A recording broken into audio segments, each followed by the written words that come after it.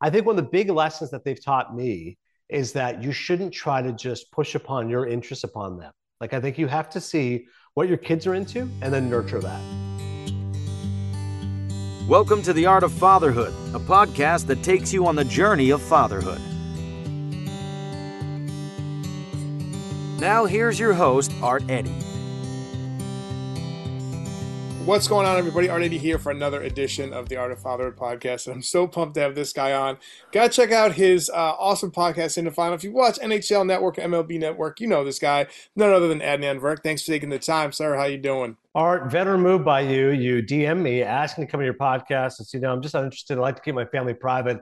People know I'm a dad, but I don't want to go into detail. 20-minute podcast sounds like a lot. So rather than be deterred by that, you sent me two economy-sized boxes of Milk Duds because you'd heard me on the podcast of Cinephile say how much I love Milk Duds. And I said, you know what? I do other people's podcasts on occasion for nothing. And this guy sent me two boxes of Milk Duds. So, Art, that is a good lesson. Anybody listening, I'll probably say no to you if you DM me, but if you send me Milk Duds, I will say yes. So that's strong work by you. Let's hope we can get a copycat chain here. Love it, man. Send more Milk Duds to Adnan. That's the whole message of this podcast. We're going to talk about, like I said, Cinephile and other great things, but we're not going to get too personal. But when you found out you were going to be a dad, what was going through your mind, sir? Well, I was definitely surprised. We had not planned on it. My wife and I got married. I was 29. She was 22. She was just finishing college. And I was in Canada. She's American. So she was just coming up to see me. And then it was right after we had gotten married, when in Rome, do as the Romans do. So honeymoon baby. And when she told me, I was stunned because I was like, wait, we just got married and now we're having a kid. And I think most people would like to have a little bit of separation between those two major events. And so, okay, let's get married. Maybe 3 years from now, have a kid. But it was, 9 months later. I'm like, okay, so this is how we're going to do it. So I was definitely shocked and surprised and concerned and stressed and all those things. And I was the first in my group to get married. So I was the first one to have a kid. So it was, I really couldn't relate to anybody who could kind of go through what I was going through. My brother's a few years older than me. So he tried to give advice and cousins and such. But I thought one of the best pieces of advice somebody told me is that there's a reason it's 9 months. Like if it was tomorrow, I get it. But you've got 9 months to prepare. So you have the shock for a month, and then hopefully you'll start to accept this, and then you'll be understanding of what is ahead, and take Lamaze classes with your wife and read books on parenting and go get the crib, and like step by step, you can kind of get more into it. And I found specifically, we have four boys. The other three subsequently, I didn't know the sex of the babies. I didn't want to know. Because I said, no matter what, it's going to be a blessing. So if it's a boy or a girl, I'm going to be thrilled. But the first time I did want to know because I said, this is already a bit of a shock. I don't want any more shocks now. I don't want any more surprises. So when we found out it was a boy, I was thrilled. I said, oh, that's great. I'm really excited to have a baby boy. So I think that helped as far as just knowing what we're having. Obviously, if it was a girl, I'd be thrilled too. But once it's a baby boy, okay, we're carrying on the Virk name. That was a lot of fun. And I think that it was step by step, gradual, the excitement, and then of course once he arrives, it's the best, as you know. So I think for women, as they say, they become mothers once they become pregnant, but dads don't really become dads until they actually see the baby and hold them and kind of go from there. So I think God has a plan for all of us. Given my druthers, I would not have not had kids so soon. But the first year of marriage, they always say is the hardest. So you know what? If it's going to be hard no matter what, it might as well be hard on top of being a father for the first time too. So it was doubly hard for us. But he's given us so many blessings, and obviously his brothers after that too. So it's been a fun road. Love it, man. Yeah, and I'm going to be asking you a piece of advice for new dads or a dad hack, but I love the fact that you had the idea of 9 months to prepare. Like, there's a reason why there's for 9 months, right? And you don't it takes 9 months or 10 months or whatever, but like the way you broke it down, it like kind of like, all right, yes, you got the crib and you got like the books and the Lamaze classes and all that. I love that. Talk a little bit about the values. I mean, hard work. I mean, people who know your career, you got to have hard work. So I'm Yeah. guessing that is one value. What are some of the other values you're looking to instill? Yeah, I mean, listen, my wife and I are both people of faith. We're both devout Muslims. So the big thing for me is having faith and family and friends. I think if you have those three F's, then you're pretty much in good shape. So I think, right out of the gate, we tried to instill the importance of piety and leading a good life and a righteous life and loving God, respecting others, respecting your elders. We go to mosque every week on Fridays. The kids have Sunday class on Sundays. So similarly, just how Christians have, Bible study or Jews have Torah study. Same thing for us. We go to their Quran class every Sunday. So I think that was a big thing for us, people of faith. You want to have a child of faith and understand your role and importance. Work ethic is definitely big, as you said. I think, my career, I've been really lucky. I'm certainly not the most talented and certainly not the most handsome. And I've probably broken a few cameras in my day. But the reason I've been on TV is just, I think, because of hard work and obviously God's grace, and a lot of it is luck and just having great people around me. Honestly, I think you talk to a lot of successful people, and a lot of times it just comes down to hard work and right place, right time. And I do think luck is definitely a big part of it, but I think the expression is, "But opportunity meets hard work. That's how you make your own luck." So I do think that's definitely accurate, and I've been fortunate in that respect. But I think having love for each other, respect for each other, those are probably the big ones. Work ethic is good. You have to like my sports teams, otherwise I'll kick you out of the house. That's a big one with me. So I've explained that to the kids. Yeah, you have to like the films of Martin Scorsese and Al Pacino, Robert De Niro. You're not allowed to. Otherwise, you're not allowed to live in this house. So they've understood those rules as well. So those are probably the basic ones for me. The fact that also too you're a loving dad, because you mentioned those movies, and I know you're not a fan of the Marvel ones per se, but you take your kids to see them, so Yeah, that shows that you have unconditional love for them. But yeah.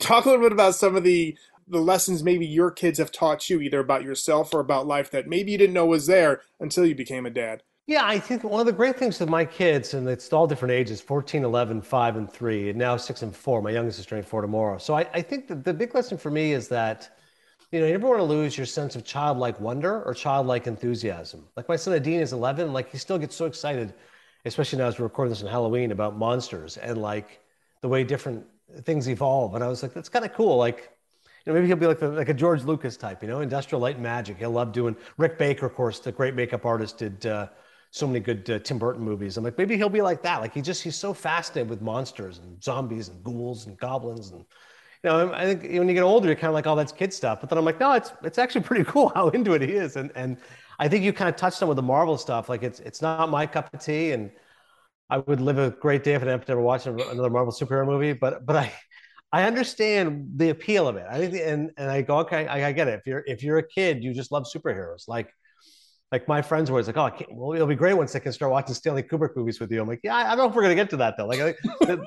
they may just be like superhero type kids. They may just want to watch superhero movies, and that's totally fine. I mean, Dad can watch Pulp Fiction in the other room, and they can watch Avengers Endgame or whatever version is going to be the Avengers 10 years from now. Like, that's totally fine. So I think one of the big lessons that they've taught me is that you shouldn't try to just push upon your interests upon them. Like, I think you have to see what your kids are into and then nurture that, rather than say, oh, you should do this or you should do that. It's like, okay, well, like, what are you? I think you start the conversation. What are you into? And then they answer. You go, okay. So like my eldest, Yusuf, he likes sports like me. We watched the Eagles game yesterday, but like he loves doing fantasy. I find the whole thing loathsome. Like I have no interest in fantasy. I'm like, I never understood the concept of why would I draft players on teams that I don't like? Like, why would I just watch sports and just cheer for the Eagles? Instead, like I have to have a cowboy, I have to have a John. I'm like, no. Like, and I guess the point to that would be, well, you don't have to have those players. But no, but if I have Dak Prescott available, why wouldn't I then take him? But out of spite, I would say, no, I'm not going to, because I'm an Eagles fan. So therefore, I'm not going to win the fantasy. So I find the whole thing ridiculous. So yesterday, while we were watching, he said, can I check my fantasy team? I said, okay. He then disappeared, Art, from the room. I've got this Direct TV, as you know, because I'm finagled this. I've got a free Sunday ticket. I've got 8 televisions watching football. I've got 4 in the other room. My 11-year-old I mentioned doesn't like sports. He's on the iPad watching his monster movies. So he's totally good. My 5-year-old is great. He's playing with his Legos. He's got other stuff he's doing. And my 3-year-old, he just goes around throwing stuff. So like, it's totally fine. He makes a mess. We'll clean it up afterwards. So he goes downstairs and he's gone. I go, you just missed another AJ Brown touchdown. Like, what are you doing? It's like these kids with their fantasy. It's like, it's ridiculous how much they get so excited about it. I said, the whole point of watching the game is that you are not staring at a computer. Like, if you want to check your fantasy team, do that after. Like, I thought the whole point of watching the football is you watch the football. Instead, it's like to have your nose in a computer checking your fantasy team. I go, no, this is ridiculous. So I said, okay, I'm giving you 5 minutes to check your fantasy team. Then you have to shut down the computer and you're going to watch the rest of the Eagles game with me. And then you're going to do your homework, because we're not going to, it gets very distracting when you start doing all these different things. So, but it goes back to our essential lesson, which is that do what he's into. So he's into fantasy. My brother, by the way, is a huge fantasy guy. He got him into this fantasy league that they're doing with other families. I'm like, all right, that's what he wants to do. Let's make a compromise. Okay, check it. Then we're going to go back to this. And then after we're done, you're going to check it again. We're good from there.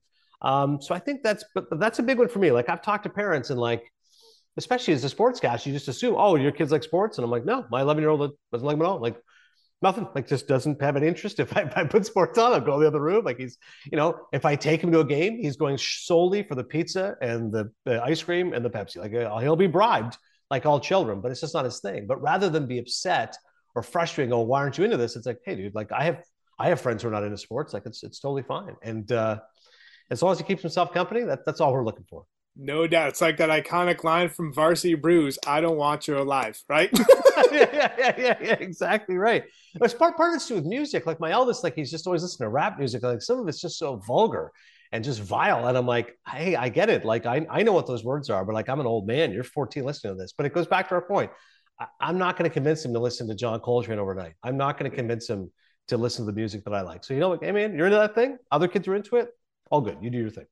And I think having interest in your kids' interest is a great way to keep that connection because everyone's like, you have a teenager, I have two teenage daughters, and it's always like, oh, good luck. I'm like, well, if you talk to them and they know that you care about what they're into, not shoving your interest down their throat, I think that'd be great. And I think everything you said kind of bleeds into this next question. Dad hack or piece of advice for new dads, what would it be? I think be patient. I think that's the biggest one. I think that when I look at being a father, I think patience is probably the greatest virtue you can have, and that extends to everything. As a father of teenage daughters, for yourself, I have heard the stereotypes of teenage daughters that there's hormones, there's stuff going on. So I'm sure for you, it's just hey, just be patient. For a 14-year-old boy, he can be stubborn, he can be disrespectful. He talks back to his mom. His hormones going on. So like, just be patient. Like, just talk to him, calm down. We're all good. I think counting to 10 is a good exercise for all concerned. I think that, my 11-year-old, he used to have like tantrums and stuff. And now like he's fine. Like it just takes time. I had to be patient with him to get to a level that he can control his emotions. My 5-year-old's great, but he can be a little rude sometimes. He's a little bit blunt. So again, be patient rather than be quick. 3-year-old, again, monster, just throwing stuff everywhere, just has no interest in anything. You have to be patient. I think those are the biggest things. And I really read helpful stuff because you talk to different parents of different age, and it's like yell at their kids or insult their kids or spank their kids, and you and I are not immune. We have definitely had moments where we have lost our temper and raised our voice. But everything I've ever read, Art, it is not helpful. It is not constructive. It doesn't work. And there have been times I've heard parents go, no, I read my kid the riot act and he changed. I said, no, but I really do deeply believe in this stuff. I read a really extensive book about the damage you can cause your children. And there's been times that I've lost my temper. I've said stuff like, what are you, stupid? Or, don't be an idiot. And I was like, that can really have repercussions, down the line that they can say, oh, my dad, even if you said, don't act stupid, you're still using the word stupid. So basically you're calling your kids. So don't act like an idiot. No, he's still hearing idiot. So it's like, it's really important that you have to be careful. And trust me, we've all been there. The kids are not listening. They're acting up. They're disruptive. But the best way to get them to calm down is to be patient, kind of talk on their level. I think you punish by withdrawing, like meaning, hey, you don't get to watch the iPad now, right? So you're taking something away rather than screaming in their faces, why don't you listen? That kind of thing. That is not going to help.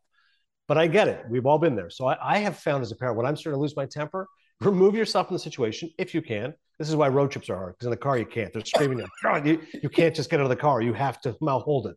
But if you can in the house, take a lap, right? Just 10-second pause, come back and calmly go, hey guys, I need you to calm down. I'm trying to get some work done. If you could please help me out, I appreciate it. If you guys, a lot of it's negotiation. If you can just stay quiet, you do something for me, I'll do something for you. So if you guys can stay quiet, you'll get iPad for 10 minutes. If you can just, get this stuff done, I can take you to Chuck E. Cheese. But I've got to get this done. All right. If we're on the same page, we're good. And I think that's kind of where it goes. I think that's probably the best one. I think patience and understanding, as tough as it can be for all of us. Preaching the choir, and I'm so glad you're on the show, man, because especially for new dads listening to this, patience, people don't always say that, but you broke it down so eloquently, and just having the idea of like those negative words or actions, or if they even see you being frustrated and just like start yelling, it's like that's going to have things down the line. And, that's a great dad hack. And if people listen to Cinephile, man, there's different avenues. I really want to go and chat with you, but let's talk a little bit about Cinephile, man. Like, I love the fact that you not only have a passion for movies, you have a passion for way something is shot and directed and all that, and you read a bunch of books. I know Chris Cody's always talking about like how you guys like you read books and you're very, and again, being truthful. Like if you listen to Cinephile, like, hey, I'm up to page 248, right? And it's like I haven't finished the book, but I love it so far. Yeah. just from all of that. And I know that you look at movies in different ways and maybe than other people who are just enjoying just a film for a film, but I'm guessing you take writing over anything in terms of films. Like you can have a great cast, but the movie is a dud, or you can have Yeah. special effects, but the movie's a dud. Like for you is, I know like Scorsese directing and all that, but for you is writing the main fundamental for you enjoying a movie? 100%. You nailed it. I think, as you said, you have a great cast, but you're stranded by a bad script. You can't overcome it. Great director, flashy, visual panache, understands the actors. But if the script isn't good, you're left with a hollow ending, characters you don't find believable, a plot that's unconvincing.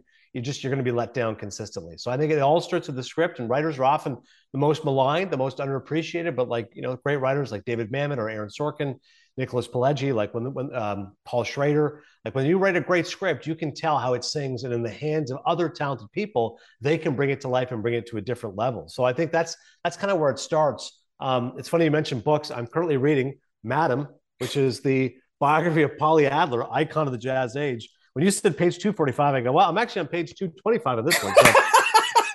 So I'm like, good job by Art actually knowing where I am in this book. 470 pages. We're almost at the halfway point. I don't know about you when you read, but I find it takes me a little while in the early going. But once I get to about a third or halfway, I start pounding it. Meaning, so you try to read an hour a day, but like I might read 20 minutes at night, then I get tired, I go to sleep. But now that I'm at this point, now I will carve out hours of my day. Like I'll get to work early and go, okay, I've got to read. And like people will come in my office and they're just blown away. These producers, like, what are you doing? I'm like, I'm reading. They're like, you read? I'm like, oh yeah, I love reading. I'm like, wow, I haven't read a book since To Kill a Mockingbird. I'm like, well, too bad for you. Like I am learning a lot of good stuff here. And John Skipper, my old boss from ESPN and now with Meadowlark Media, and also we reunited to Zone.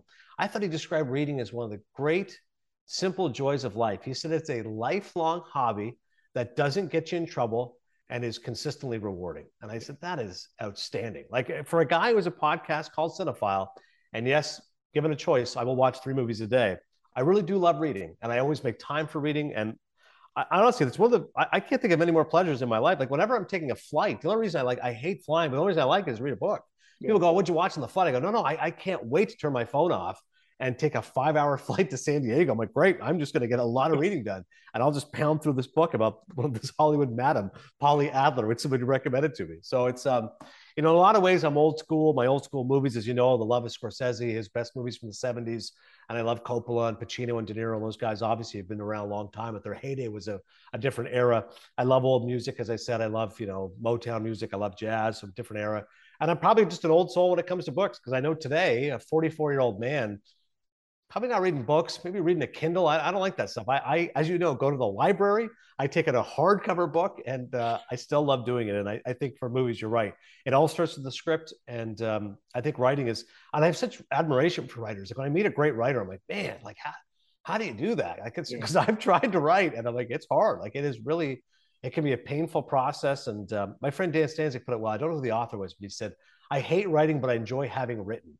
I think it's kind of like exercise, right? Yep. You're in good shape. You and I go to the gym. I don't like it, but I like the feeling afterwards that I've exercised. So I think it's kind of like that with writing.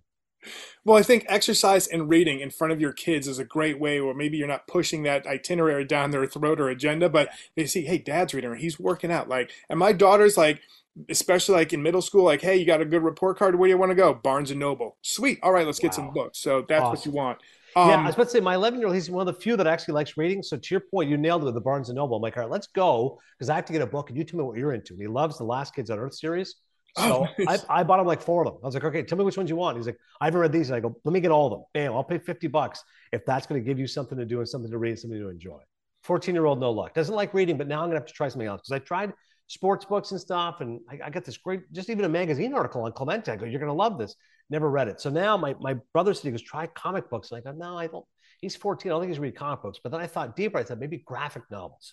And I said to him, I have noticed, because I can check your search history, you seem to like violence. You seem to like girls. So I can get you on these graphic novels. They got pretty cool stuff in there for 14, 15, 16-year-olds. And he was like, oh, that kind of sounds interesting. So I might go graphic novels. Graphic novels are a great gateway to get kids into reading, and they'll find like what genre they're into. So well done, man. Love it. Yeah, I'm going to give it a shot. In this day and age, social media, people have like, 240 characters or like a 1 minute video, and they'll say something and they're like, well, that's kind of just rude, or maybe I didn't understand it. But listening to your origin story of how you became into movies and how watching those movies and seeing movies maybe you shouldn't have watched at a certain age, man. I love that. And again, it shows you your passion. And as you can tell, I'm a Star Wars, Marvel comic book geek. I love those movies because comic books was something I grew up with my dad. But there's other movies that have nothing to do with it that, like, to me, I felt like The Dark Knight was a great movie. Didn't even like seem, granted, it was Batman and Joker, but like it almost took it away from being that movie because the character and writing were so good for me Right. personally. But for people who have not checked out that episode where you kind of explain your origin story and you talk about maybe like the superhero movies, I'm done with this, and I love Scorsese and all this other stuff, you kind of see probably trends. It's almost like in sports, especially in NFL, like, oh, they're going to do a read option type of offense, and everybody else does that because someone just won the Super Bowl this year. So Yeah. there's always that wash, rinse, and repeat eras. I know you're probably looking forward to the superhero being done, but like, what was your? It seems like maybe the classics, but was it the '80s, like mafia movies or whatever? But what type of like era of movies was your heyday, your golden era? Like for me, '90s, like Jordan era basketball, love that time in the NBA. For you, for Yeah. movies, what would it be? Yeah, I grew up, I was born in 78. So the 90s to me are a really special era because that was that real independent film movement. And you look back in films like Pulp Fiction and Fargo and Secrets and Lies and Breaking the Waves and filmmakers like Tarantino and like the Coen brothers and the way they just kind of, emerged. Paul Thomas Anderson. I just watched Boogie Nights. I hadn't seen that in like 15 years. What a hilarious film, sprawling and just got so much he's throwing out there. He's just such a talent at that era. Magnolia is a great film from '99 that Paul Thomas Anderson did. Being John Malkovich, I love Charlie Kaufman, Spike Jonze, of course, in the Beastie Boys music videos, and then started making really these avant-garde, strange films. So '90s movies hold a really special place in my heart because I grew up in that era. Those are ages 12 to 22, which is a really formative era. But if you ask me now, like when I look back at cinema, my favorite films are often from the '70s. So it's, again, I was born in '78, but if I look at my favorite movies, it's always generally crime films, as you said, mafia era movies, and it's generally the holy trinity of Scorsese, Pacino, and De Niro. So, Godfather 1 and 2, Serpico, Dog Day Afternoon.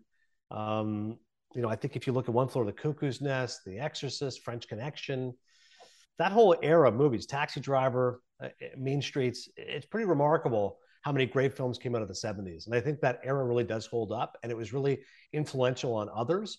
It was a time where the filmmakers actually had juice and they had the power and the clout to get things done. And what I miss about it is that those movies I just mentioned were not like, cult classics. They were big mainstream hits. Like The Godfather was a major book. It became the #1 movie out there and everyone was watching it. Same with Cuckoo's Nest or Chinatown, a film that I love. Now, the movies I'm mentioning that are up for Oscars, those are seen by a very small group of people, right? Like it's you're going to get maybe $15 million gross or $20 million gross for these movies. It's not those superhero movies, which are being seen by many. So it kind of becomes tricky. Like, I don't know if maybe something like Wakanda Forever, which is coming out soon, you and I are going to see it. Maybe that should be nominated for Best Picture because maybe it is a great film and that is what people are watching. And you want to kind of have movies that reflect the times. Or is it like the '80s where you started to make a lot of these big budget movies, which were not high quality, but made a lot of money and it ended up being other films that won Best Picture. So Yeah. it's just like it's tricky. Like I think it depends. If you want the Oscars to matter, I guess you should have like a category as they talked about, best commercial film or most popular movie. Then that way you can get, the superhero films recognized because too often you're going to have mainstream moviegoers go, well, why am I going to watch the Oscars? I haven't heard of any of these movies.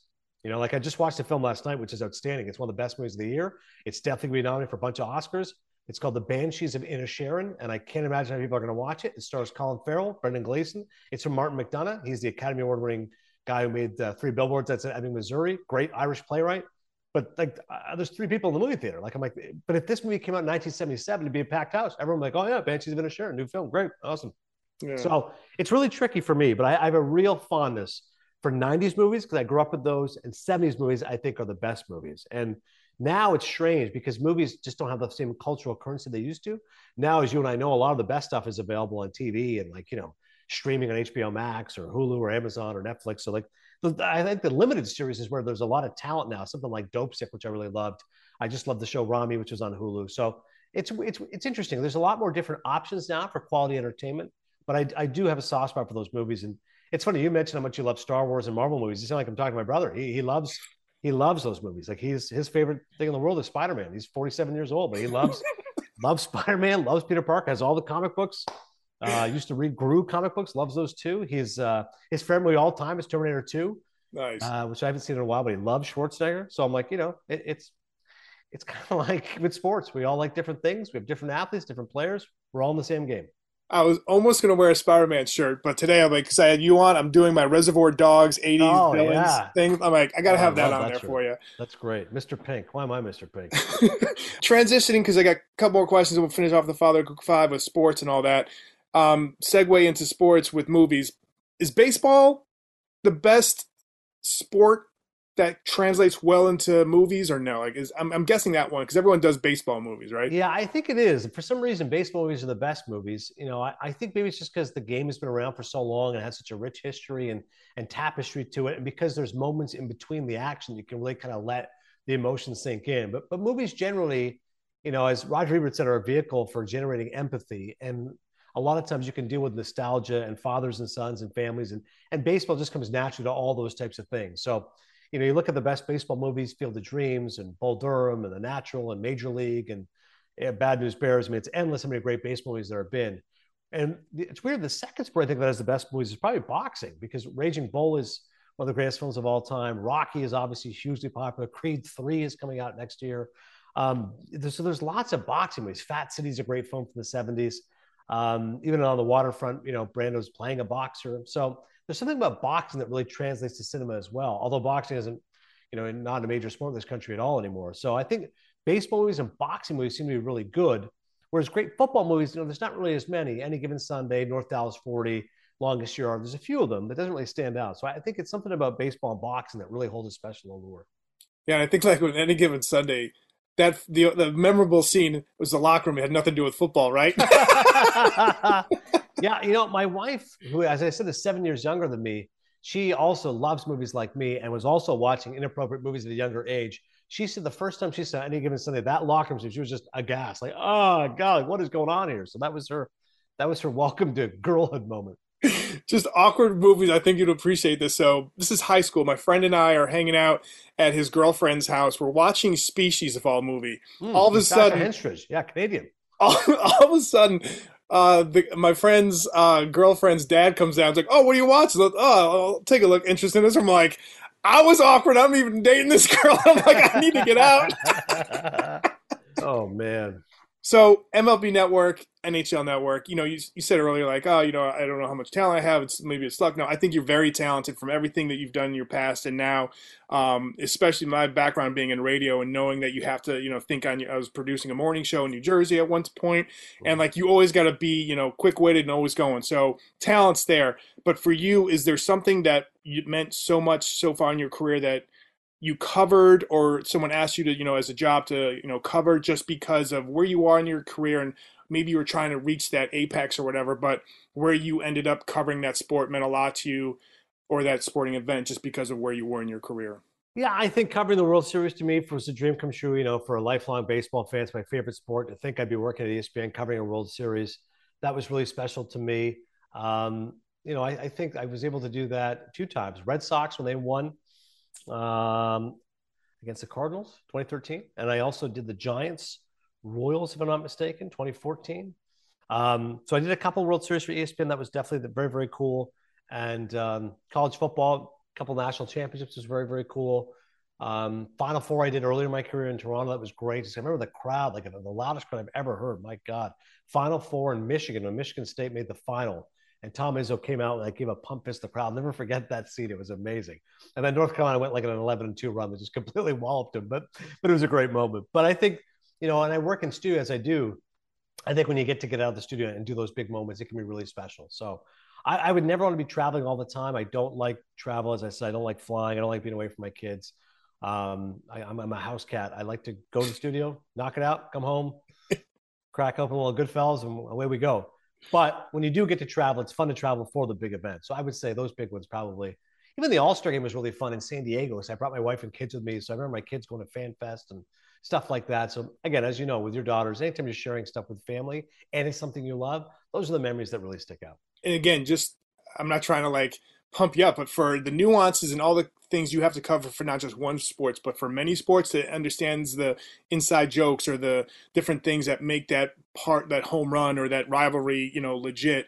I think it just shows to you like all the research and the stuff you do. So Yeah, thanks, lastly, man. before the Father Quick Five, is there a championship that means the most to you? That like it's from a fan perspective, like you were just Mm. like, yes, this finally happened in my lifetime. Yeah, the big one is surprisingly because people were shocked. Like, you're born in Toronto, you're Canadian, you're a huge Philadelphia Flyers fan, and that is the case. Because what happened is my brother was an Oilers fan because naturally he cheered for Gretzky in that era that was such a dynasty in the '80s. So what happened was in '85 they played Philly, and I was naturally being brothers, I cheered against him. Flyers lost, and then '87 rabid fan now because I'm 9 years old. So now you can really understand it, watch and appreciate it. Flyers lost again. I remember like crying to my dad. I'm like, he's such a religious guy. And I'm like, you told me to pray. I prayed. I prayed all night. I prayed for the Flyers. Like, what the heck, man? God's not listening to my prayers. What's going on here? I prayed for the Flyers, but he beat me again. And I think my dad said something like, God doesn't always answer your prayers immediately. Like, one day it'll happen. And if that's important to you, the Flyers win. Eventually it'll happen. Dad, I'm still waiting. That was 1987. It is now 2022. I've been a Flyers fan for 35 years. They don't look any closer than originally I thought. But if I could see them actually win a cup, especially now, I live here in North Jersey, which is 2 hours away. Yeah. My wife's from San Jose. She's a Sharks fan. So this year I said, okay, we're going to get Sharks Flyers tickets. So I took my whole family of six. Again, with my age range, that's not easy. We drove 2 hours 2 Sundays ago, and it was 15 minutes after the Phillies clinched. I'm like, oh my God. For those who don't know, all those things are together. So the Wells Fargo, Sixers, and Flyers is right there, along with Lincoln Financial Field and Citizens Bank Park. So it was bedlam on the streets of Philadelphia. Somehow we got parking, went there and watched. The Flyers laid an egg, but it was really fun to be there. And my 11 and 6-year-old, again, the 11-year-old, not into sports, but I got him. He wanted a Gritty hat, so I got him a Gritty hat, the Flyers mascot, and he was so happy because he got on the jumbotron at one point, so that made his day. And then my 6-year-old, same thing. He was dancing, being like Gritty as well. So Gritty takes a lot of heat, but he's very good for the kids. That's the reason they wanted to go was to see Gritty. And my 14-year-old, he actually does like hockey, so we were into it. Although he keeps wanting to watch fights. He goes, "Wasn't there more violence when you were?" I'm like, "Yeah, there used to be more fights when I was younger." Sorry, buddy, the game's kind of evolved. But I think now, especially because they're into it, I think, God, if I can get a Flyers Stanley Cup win and I can celebrate with my kids, I mean, I would just tell God at that point, all right, now I can die in peace. I'm good. Nice, man.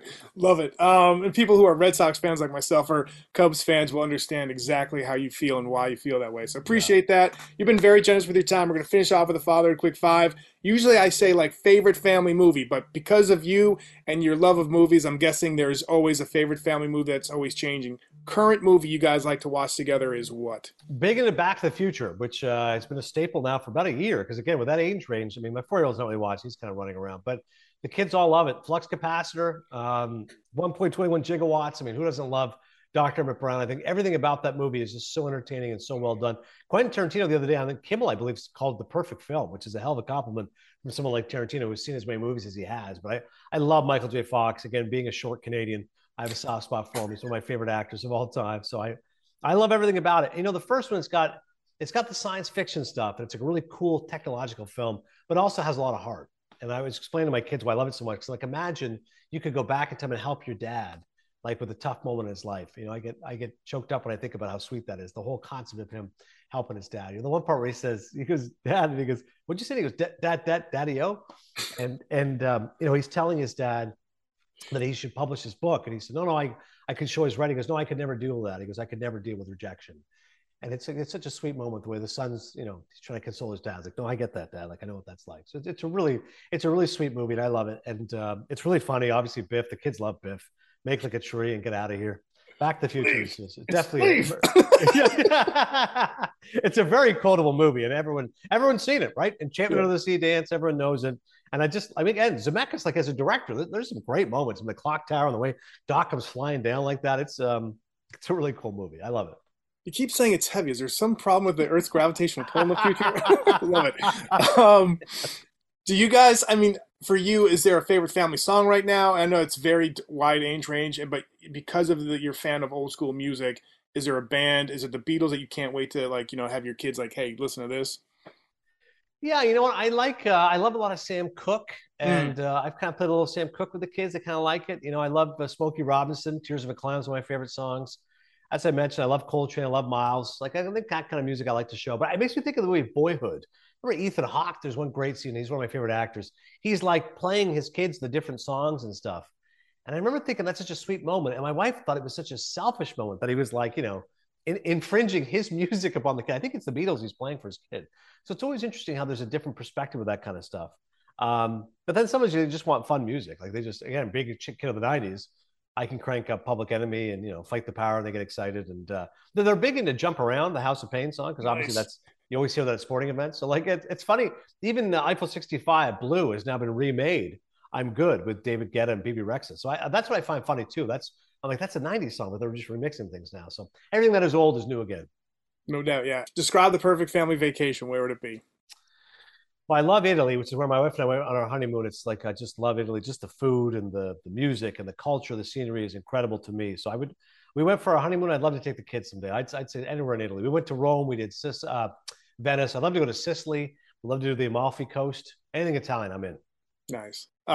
Favorite ballpark for the Major League Baseball and hockey arena in the NHL? What would they be? I'll be biased and go Wells Fargo just because I went there and everyone's wearing flyer. Again, you gotta understand, I grew up, in Kingston, Ontario. When I would go to Maple Leaf Gardens, I was like, one of 25, 30 Flyer fans. Like Flyers fans, pretty good fan base. You'd see other Flyers fans, but it's a lot of blue and white. And then I went to school at Ryerson, which is right downtown. It's a 10-minute walk from where the Leafs played for so many years, Maple Leaf Gardens. So it was always just offensive to me being around such blue and white. So when I get to see the black and orange, I'm like, oh my God, this is just incredible. Like I could tell my kid, 15,000 people wearing black and orange. This never happened to me when I was growing up.